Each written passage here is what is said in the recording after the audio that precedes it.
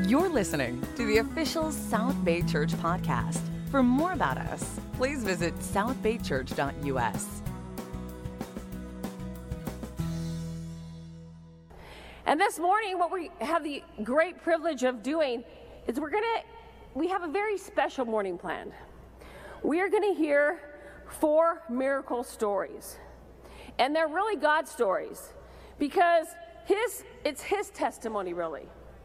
Because he is the one who relentlessly goes after us, relentlessly loves us, and redeems us. And so, Sunday, we're having a testimony Sunday. We're going to get to hear from Nancy Civitanich, Andy Steberg, Katrina McKinley, and Paul Hammond about how God has redeemed them. I have a couple announcements before they come out. Please don't forget, we do have an all-church midweek this Wednesday. We will have our new First Step books, so please get them there Wednesday night. And again, this is before we grow into our 2 separate faith families for South Bay Church.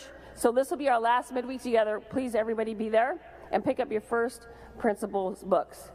But let's go ahead and let's hear God's first miracle story. Nancy Civitanich.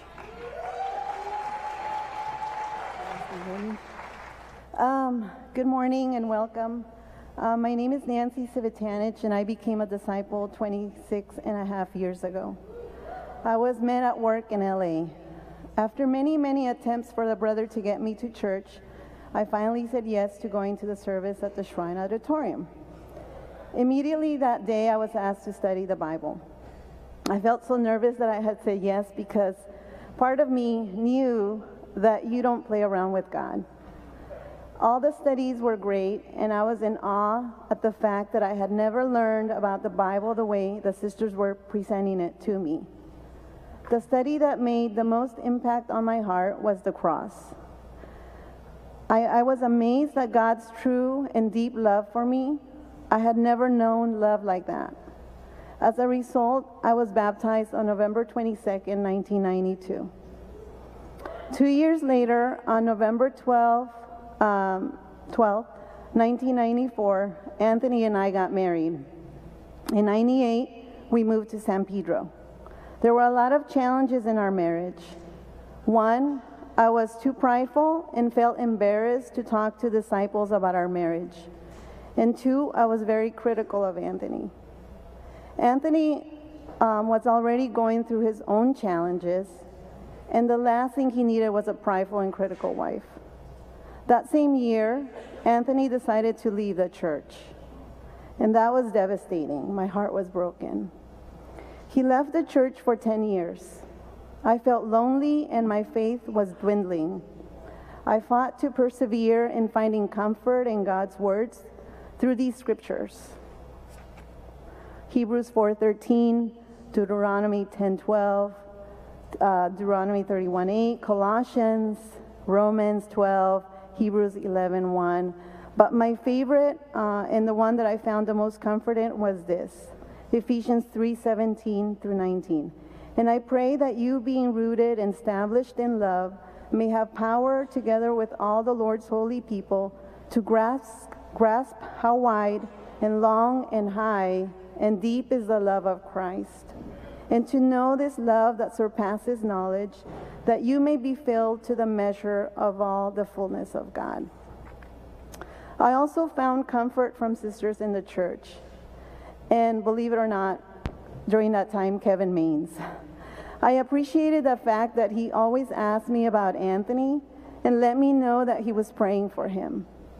I learned from these men and women, or man and women, to put God first always, to trust God, and the importance of being open and humble. In 2003, we had our first baby girl, Kira, and in 2005, we had our second baby, Kylie. And with tears in my eyes, I would share with Anthony how much we missed him at church. Amen. He eventually started coming to church with us. We would sit in the back, and I was beaming with joy, and he was looking stoic. But I didn't say anything to him because I was grateful he was there. I'm not sure how it happened, But Henry Kramer contacted Anthony and got together with him to study the Bible. On November 8th, 2008, Anthony got restored. Woo! And all glory goes to God. I can't take any credit for that. I just want to leave you with this, that no matter how discouraged you feel today, don't give up. There are blessings waiting at the end of the tunnel. Galatians 6:9 says, "Let us not become weary in doing good, for at the proper time we will reap a harvest if we do not give up." In October 2011, my mom got baptized at the age of 70. And on October 15th, 2017, my oldest daughter got baptized. So if you're studying the Bible today, persevere and reach out to God. He's reaching back and fighting for you. Thank you.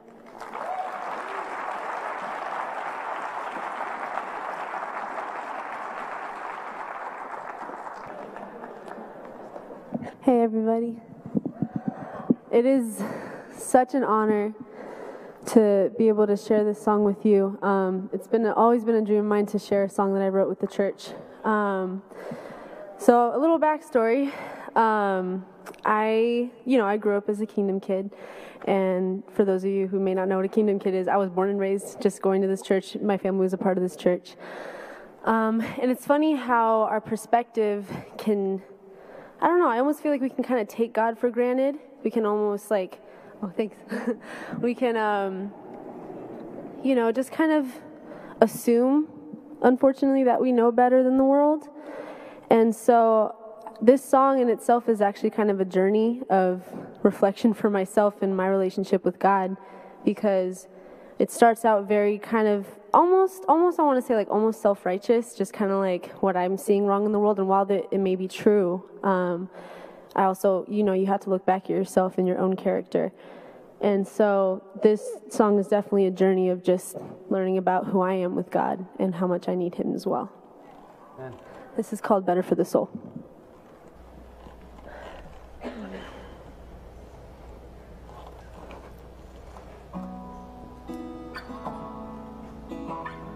Is it on? It needs to be on first. Let's do that.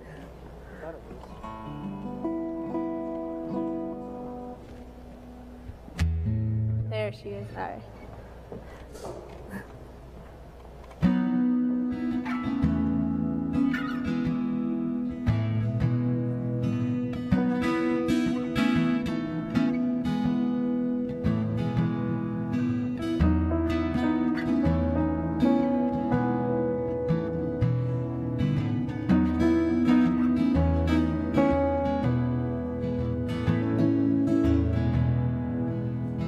Well, I know I haven't been on this earth very long, but I believe that I picked up on a few things.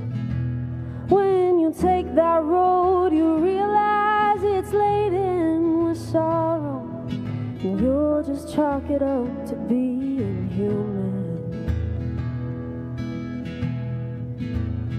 I've been hearing all your cries about your hearts dressed in holes, adorned with accessories that won't fill the no. As a nation we chant, we're just all lonely people. The sheep forgot their shepherd, now they can't find the stable.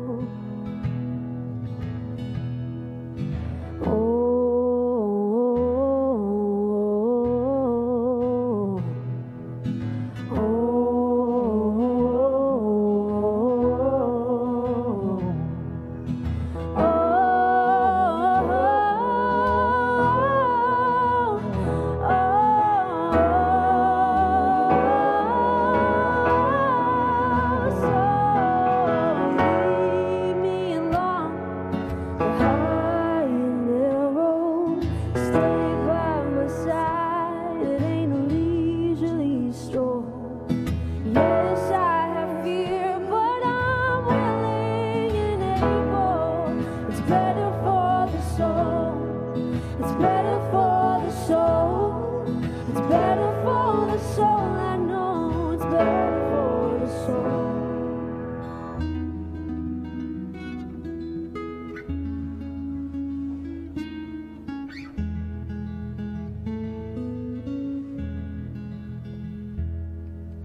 And sometimes I still don't understand your love. Silence my heart so I can hear it. And often I let your voice get lost in the noise.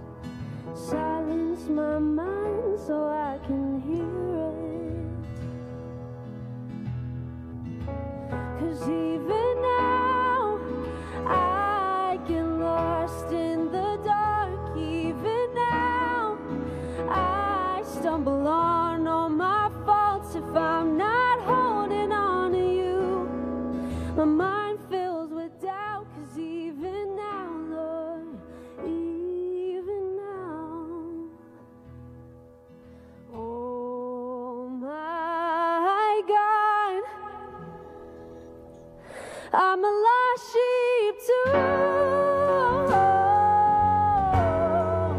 Lost sheep too. So lead me along the high and narrow. Stay by my side. It ain't usually so. Yes, I have fear, but I'm willing and able. It's better for the soul. It's better for the soul.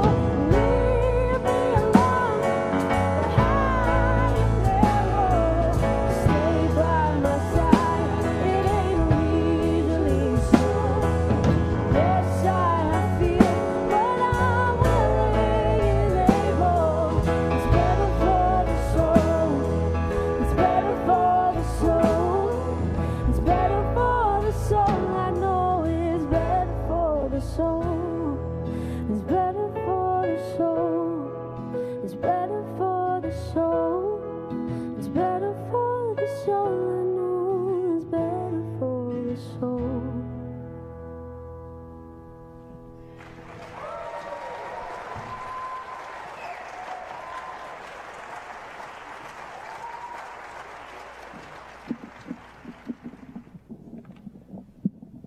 Hi, everyone. My name is Andrew Steberg. I'm 14, and I became a disciple September 20th, 2018. Since the theme of the testimonies today are come and see, I thought I'd share about some of the people who have connected me to Jesus throughout my life and the impact he's had on my life within the past 3 years. Growing up in the church, I've had a lot of good experiences with spiritual people, and I've had spiritual mentors that I feel like every boy and girl needs growing up. Starting off with Owen Thomas, he started coaching me when I was like a sixth grader. I was a little clumsy, kind of tall but really chubby kid, and I remember not really being very fond of him at first because like all he would have me doing was like form shooting because my form was so bad for the entire practice. It was so bad that he wouldn't even let me shoot on the hoop, and so and his dry sense of humor did not help at all. But after getting together with him every week for a while, I started really bonding with him, and I slowly but surely started getting better. But going into 7th grade, he became my mentor, and I really needed that going into that year. But he has taught me like a lot of things basketball-wise, but more importantly, he taught me the importance of putting 100% into everything that you do for God, and that he helped instill some confidence into me that I didn't have before I started getting together with him. But after moving through the junior high, he was the leader actually, into the teens. I was coming off a really rough year, which was the 8th grade. I could definitely say that was the toughest year so far in my young life spiritually. I was having a tough time with my parents. I was having a rough time at school. I was going to parties, I had impure relationships, and I just did not have any connection towards the end of the year in the junior high. I didn't want to go to any of the events or anything because I felt like no one connected with me.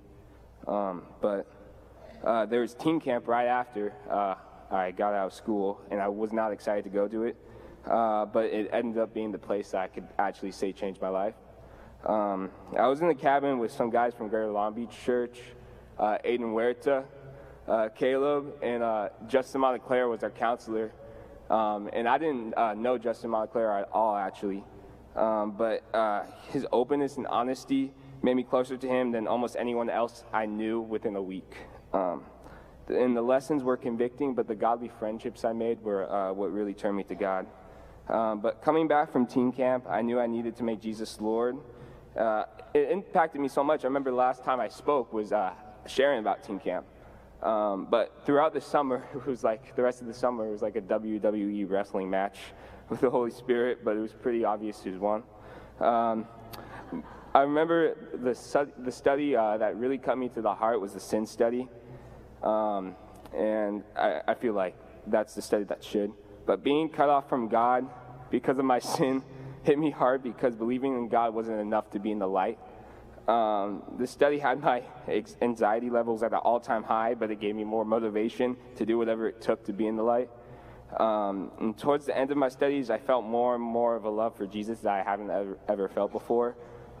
Some things that really stuck out to me about Jesus was obviously his love for everybody, but the fact that he was a human, but he still was willing to do what he did for us was amazing. Like he still had every emotion that us humans do, because he was human, but he still died on the cross for us, for people that hated him. I can't see anyone else doing that. But I remember just feeling this fire, spiritual fire.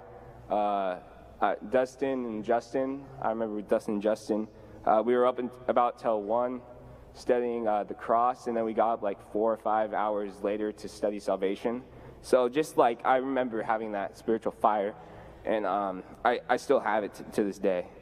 After getting baptized, I know going into high school where there's no other disciples would be a challenge, but it turns out even though I'm the only disciple there's still a lot of kids who want a relationship with God. Amidst a school that's full of atheists and obnoxiously prideful football players, even they want to study the Bible, which is awesome. And there's just one thing that I can say has really helped me is having adults that have your back. And I'd just like to say to all of you adults, and I'm not just speaking for myself, I feel like I'm speaking for every teen disciple, is that that you guys would just pray for us. And the fact that we know that we have you guys means a lot to us, and it helps us be more of a light to others in our school. Because if we don't feel like we have any adults that have our back, like what's the point? It feels like, because we have no one that cares about us sometimes, except for Jesus. But we need a reminder from adults sometimes, and we need adult relationships. But yeah, scripture that really goes along with that is 2 Thessalonians 3, verses 1 through 2. And it's, as for other matters, brothers and sisters, pray for us that the message of the Lord may be spread rapidly and honored, just as it was with you. And pray that we may be delivered from wicked and evil people, for not everyone has faith. So just I'd like to thank each and every one of you in this room that I've ever talked to, because you guys have had an impact on me, and everyone, seriously. But I love you guys, and thank you.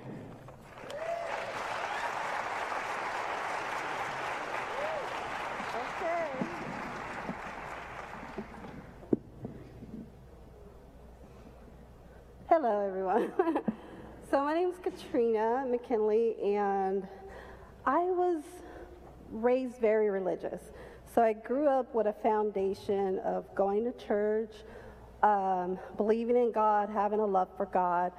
But, and I was baptized as a teenager in my family's church, but even though I loved going to church and had a love for God, I really was turned off by religion. And I felt like most adults were hypocrites. They were telling me what not to do. Don't do this, don't do that. But them themselves, they were doing all those things, you know? So I just felt kind of turned off. And so by the time I was 18 and left for college, I was born and raised in Chicago and went to college at USC, Fight On Trojans, and very far from home. And so, but right in the first week of college, I was met by disciples from the campus ministry. And some of my very close friends reached out to me all my 4 years of college. They prayed for me, they fasted for me. I went to a lot of services, mostly so that when I talked to my family on the phone, I could say, yes, I went to church, and yes, I'm going to church. But my life was so sinful. It was so the opposite. It was partying, it was impure relationships, it was drinking, it was just a lot of sin. And I was trying to feel a need that I had, but I didn't know how to feel it. And so I was a dancer. I was a dance major, and I was a dancer. And that lifestyle left me with a lot of eating disorders, a lot of low self-esteem. When you're a professional dancer, you get a lot of critical feedback. You're too thick, you're too this or that, and they give you a lot of ways to combat those things they want you to change, but they're very unhealthy habits. And it really left my life very broken. And I eventually burned out from being a professional dancer, and I got a regular job at an office, 8 to 5, and that was good for me. However, that led to a depression. The transition from dancing and pursuing my dream and then sitting behind a desk 8 to 5, I felt like empty again, all over again. But God, He continued to pursue me. Even though I was a professional and I wasn't in college, everywhere I went, I met disciples. At the grocery store, in the mall, on the bus. I had a purse and a backpack full of handouts and invitation cards. And I don't know if there was a sign on my head, but God wanted me to go to church. And eventually I met a woman on the bus, and she said, oh, I'm going to a party, you want to go? And, you know, I needed friends. I like people, so I'm going. Went to the party. It was a disciple's birthday party.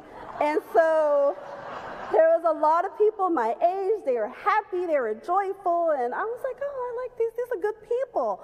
So they invited me to go to church. So, you know, I needed some church in my life again. So I went to church. Next thing I know, I'm going to Sunday service, midweek, Bible talk. I'm tithing. And I'm like, what in the world? So they asked me to study the Bible. And I said, yes, of course. So I studied. And the first study was discipleship.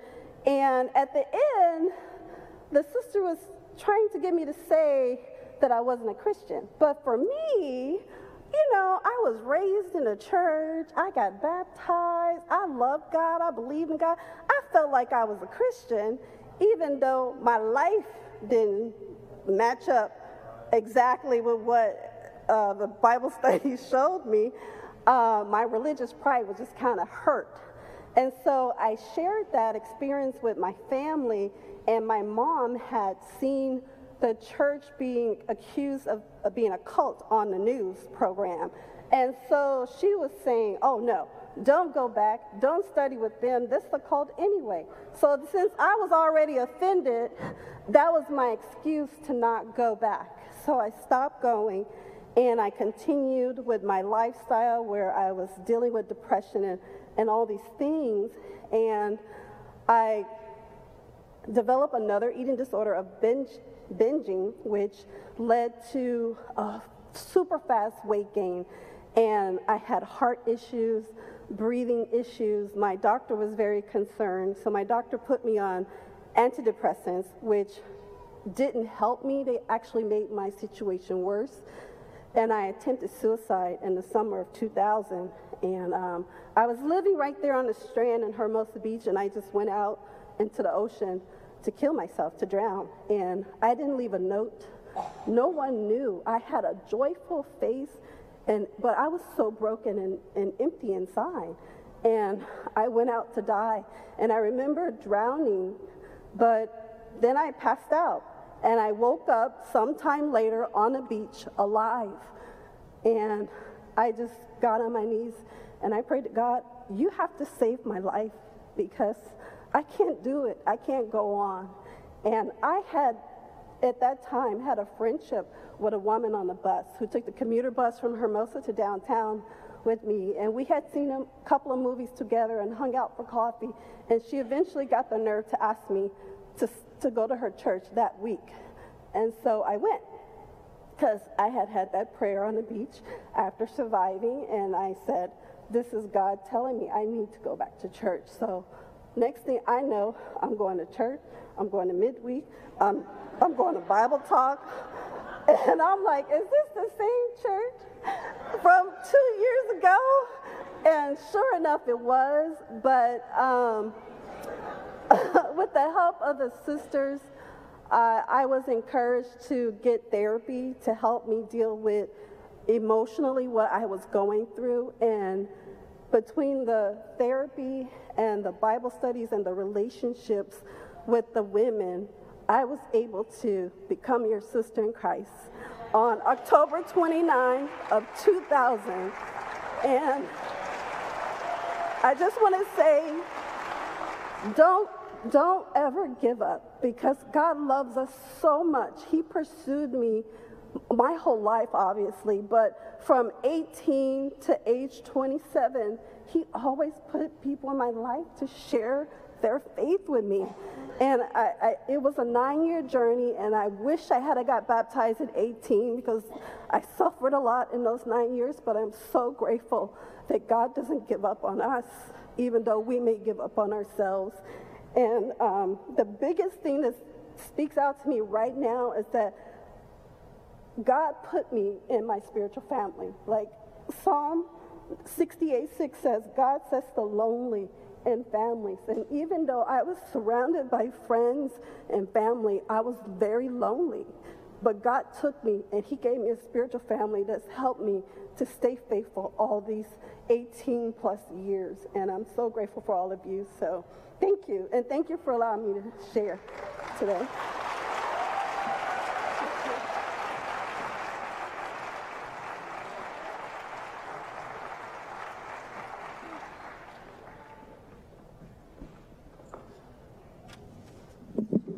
Good morning, church. It's been a great morning so far, amen. Just fantastic to be able to hear from so many people that normally, I'm tall, but amen. Yeah, it's so great to hear from so many different voices that normally you don't get a chance to hear from. And I don't know about you, but I feel a lot closer to the individuals that were up here today, really just speaking from their heart. You know, none of us got together and planned what we were going to say, but there's a theme that is running through all of these messages. And my name is Paul. And I'll be also sharing a little bit of my life. I'll also be leading us in our time of communion. My wife, Kim, out there, and I, hello, honey. We'll be married 32 years this summer. Super excited about that. It's been quite a journey. And back on November 6th, 1989, at 10 o'clock at night in the Pacific Ocean, just north of Manhattan Beach Pier, we got baptized into Christ. Our sins were forgiven. We received the gift of the Holy Spirit.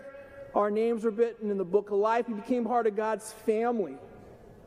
God is our Father in heaven, and Jesus Christ is our Lord and Savior. But, you know, we soon found out very quickly that that was really just the beginning of our journey. You know, we found out very quickly that there was very little love in our relationship and in our life. But through the Bible, through the brothers and sisters in our life, we learned how to have a godly marriage, to understand what it meant to love each other as a husband and wife. You know, we learned how to have friendships, that we can lay down our life for another. You know, we learned how to have deep conviction, to speak the truth in love. You know, we also learned how to plant and water the seeds of faith in so many people, our friends, our family, our neighbors, and see numerous people become disciples of Jesus Christ. But there are also some serious challenges. And that's kind of what I want to talk about today. You know, some of you guys, I'm sure most of you see my chair back there. I'm always sitting in it, and you may wonder, what's the deal with the chair? You know, I grew up in Southern California, born and raised. I love the ocean. I'm kind of a laid-back guy, but I'm not that laid back that I need to sit in a reclining chair at church, amen? You know, there's a reason for it, and that's what I want to talk about. You know, I was 17 years old, a 400-pound roll of linoleum flooring fell on my shoulder. I went to the hospital. They said I'd strained my back. I rested for a few days, put some ice on it. I was fine. It flared up again. The pain came back when I was about 22. I had an MRI done, and the doctor told me that I had the back of a 65-year-old man. Gave me some recommendations, some advice, but I just went on living my life, doing all the physical activities that I enjoy, that I love: fishing, camping, playing tennis, boogie board, and body surfing. I wasn't going to let that slow me down. I wasn't going to let that stop me. This went on. The pain would flare up every once in a while. I knew what to do. I'd ice it up. I'd take it easy. But in about my mid-30s, the pain became so intense that resting wasn't taking care of it anymore. Finally went to a specialist, and I was diagnosed with degenerative disc disease, some other complications in there, and they ended up doing a spinal fusion at 2 levels in my lower back. By that time, all the disc material was gone. My bones and my vertebrae were bone on bone, literally, and the nerves had been pinched, and a lot of damage had been done. The surgery itself was a success, but my pain hadn't diminished. It was during this time, and I'd been on bed rest for about a year and a half. I couldn't get out of bed except to use the restroom and go to doctor's appointments. And I remember very, very vividly, it was a Saturday morning. Nobody else was in the house. Everybody was at a wedding for some friends of ours in the church. And a very good friend of mine, he's been mentioned already this morning, Dr. Henry Kramer, was involved in the wedding. He was doing the opening prayer, and as soon as he was done, he left the wedding and he came over to visit me. He sat with me. He listened to me. He prayed with me. And I was in a very, very bad spot, emotionally, spiritually, physically. And unbeknownst to me, Henry, actually in the state of California, they had a mandate where every medical practitioner had to go to a seminar where they talked about the correlation between chronic pain, depression, and suicide. And there he was, out of the blue, just sitting right next to me. And I shared with him how the pain was so intense, it was the only thing I could think about. My mind was flooded. At night, I couldn't sleep, and my mind just went to dark places in the quiet of the night. How there was very little joy. Actually, there wasn't any joy left in my life. My children, I couldn't play with them. I couldn't pick them up. I couldn't play catch. I couldn't go do anything that I wanted to do with them. My wife couldn't even sleep in the same bed with me at times because she's afraid she's going to hurt me. And as I'm saying all these things to Henry, he's just listening. Just listening. And I didn't talk about the depression. I didn't talk about the thoughts that I was having that were rattling around in my head that I had never shared with anybody. But Henry knew. Henry knew. And he said something that would change my life forever. And I want to read it so I don't forget exactly what he said. He said, "You may have lost hope in everything. Your health, your family, the church, even God. But the one thing you can't lose hope in is the hope of heaven. Paul, you will be there someday, and there will be no more pain. But today is not that day." I cried. I think Henry cried. I don't remember. We prayed, and it was within 6 months I got my cortical stimulator, which actually got me out of bed for the first time in about 2 years. I'm able to attend services, do the things that I can do, to be with you today. And, we just moved on from there. Kim and I, we continued to serve in any capacity that we could. We moved the bed into the living room, so when you come over to our house, everything happens in the living room with the big, California King bed with me laying on it, and we have our Bible talk and counseling appointments and D times, and it's a little weird, I know, but it's great. We continue to help in the shepherding ministry, getting with married couples. We continue to study the Bible with people. I just really want to take just a moment and personally thank all of you so much for all the prayers over the years. I know many of you pray for me. I'm on your prayer list, and it makes a difference. I can't tell you how much it makes a difference. I really sincerely thank you and appreciate that. And I just want to thank you for hearing my testimony this morning. Amen.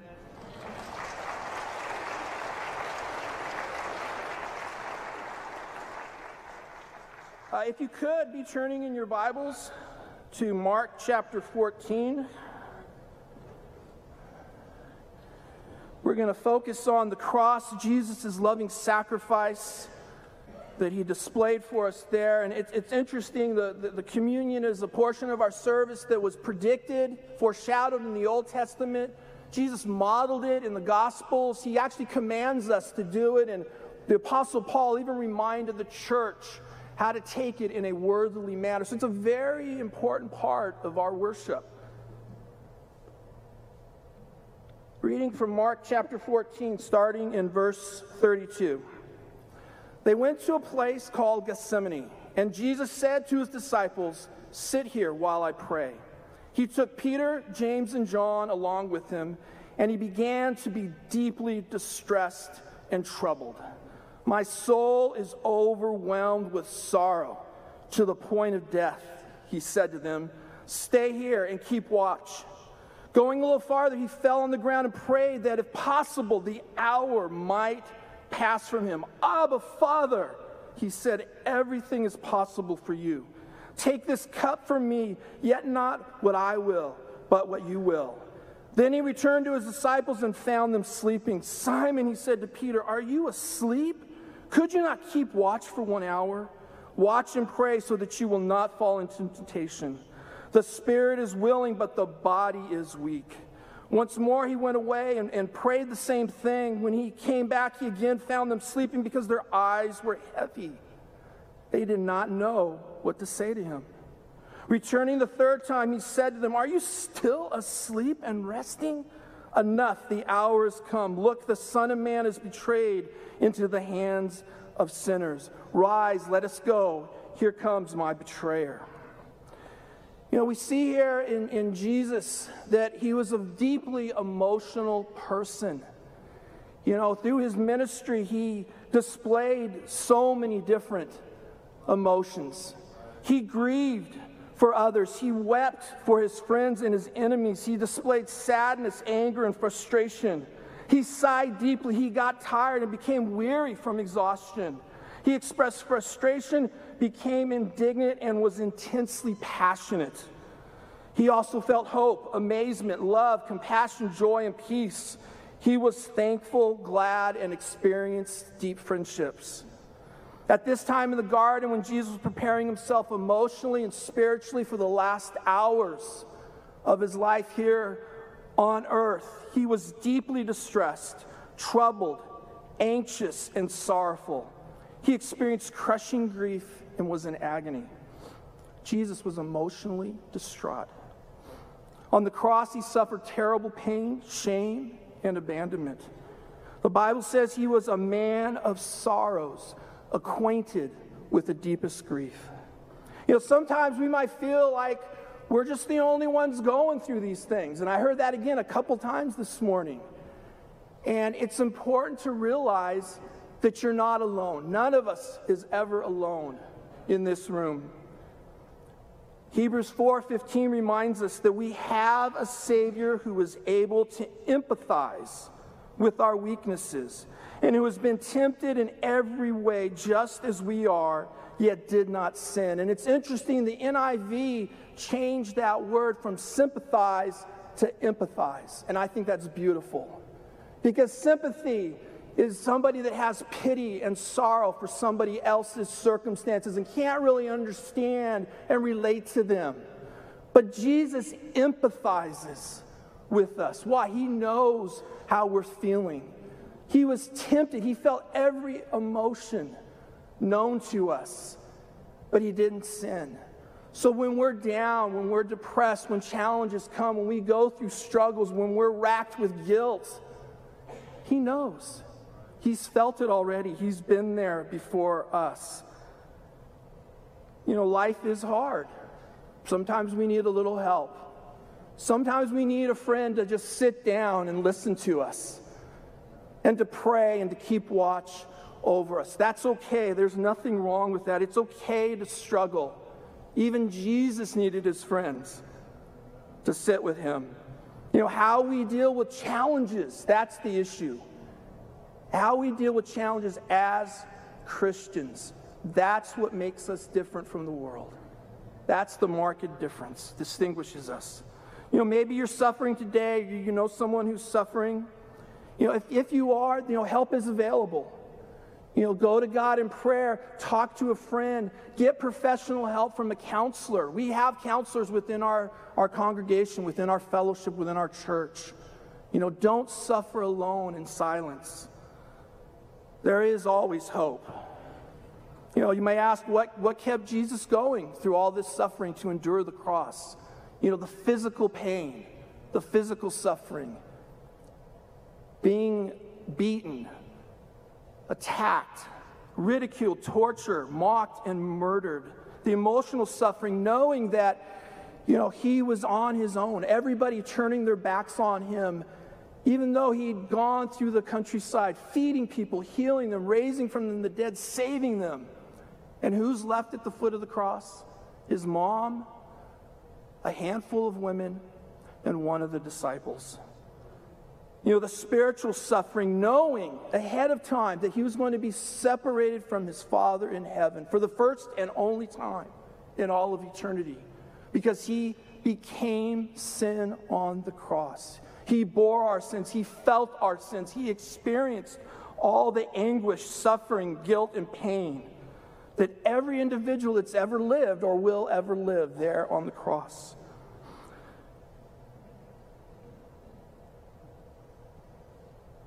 You know, why did he do this?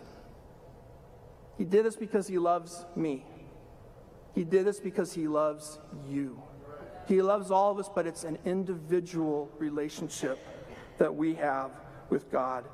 God knows that life here on earth is hard. He knows that we're going to have challenges and struggles. He showed compassion. He offered mercy. He brought hope. He instilled purpose. He gave victory, and he's still the same today. Amen. Turn to Revelation 21, and I'll leave you with this. You know, wherever you're at today, whatever you're going through right now, know that God loves you. He's never done anything to harm you. He never will. He wants all of us to come to repentance, a knowledge of the truth, and to be saved. And all of his promises are true. In Revelation 21, this is a big promise. Then I saw a new heaven and a new earth, for the first heaven and the first earth had passed away, and there was no longer any sea. I saw the holy city, the New Jerusalem, coming down out of heaven from God, prepared as a bride, beautifully dressed for her husband. And I heard a loud voice from the throne saying, "Now the dwelling of God is with men, and he will live with them. They will be his people, and God himself will be with them and be their God. He will wipe away every tear from their eyes. There will be no more death or mourning or crying or pain, for the old order of things has passed away. He who was seated on the throne said, I am making everything new. Then he said, write this down, for these words are trustworthy and true. You know, someday we're going to be with our Father, God in heaven, and our brother Jesus is going to be right there with us. You know, there will be no more tears in heaven, only laughter. There'll be no more death, only life everlasting. There'll be no more mourning, only joy. And there's going to be no more crying, only celebration. There will be no more pain. God's promises are true. We all have the hope of heaven here today. All of this is possible because of the loving sacrifice that Jesus made on the cross. Let us remember our Lord and Savior Jesus. Let us never forget, and let us always be thankful. Let's pray.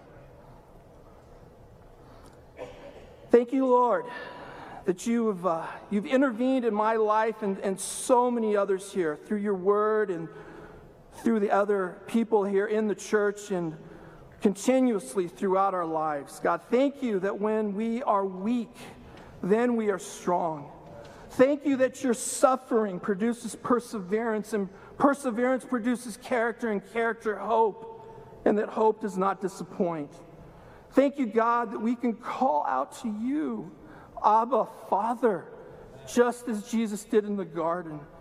Thank you that you're our daddy that loves us unconditionally. Thank you that you sent your son Jesus to live among us and experience life and all its challenges, that he felt deeply and he understands all of our struggles. Thank you that your son's body and blood redeems us throughout our life. As we take these elements that represent Jesus' body and blood, let us be reminded of his suffering and his love for us. Amen. Thanks for listening to the South Bay Church podcast. For other sermons, videos, upcoming events, and more about our church, please visit southbaychurch.us.